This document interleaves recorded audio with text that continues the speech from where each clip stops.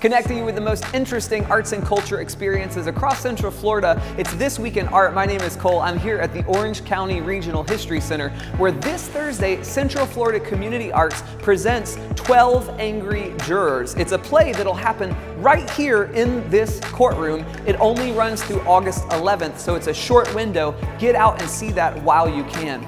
Also this Thursday, as part of First Thursdays, at the Orlando Museum of Art, they're opening 3 brand new exhibitions. Our Voice features 101 illustrations honoring the African American community. Stephen Althouse's sculptures will be presented, and John Napoles presents Devil City. It's punk DIY art inspired by bathroom stalls and bar culture. So that's 3 new exhibitions opening this Thursday at the Orlando Museum of Art. And then it's movie night at Lou Gardens. It's this Friday at 8:30. It's a fun night where you can go enjoy the gardens and see a fun movie. There's things happening all across Central Florida this week. Go out and experience something amazing.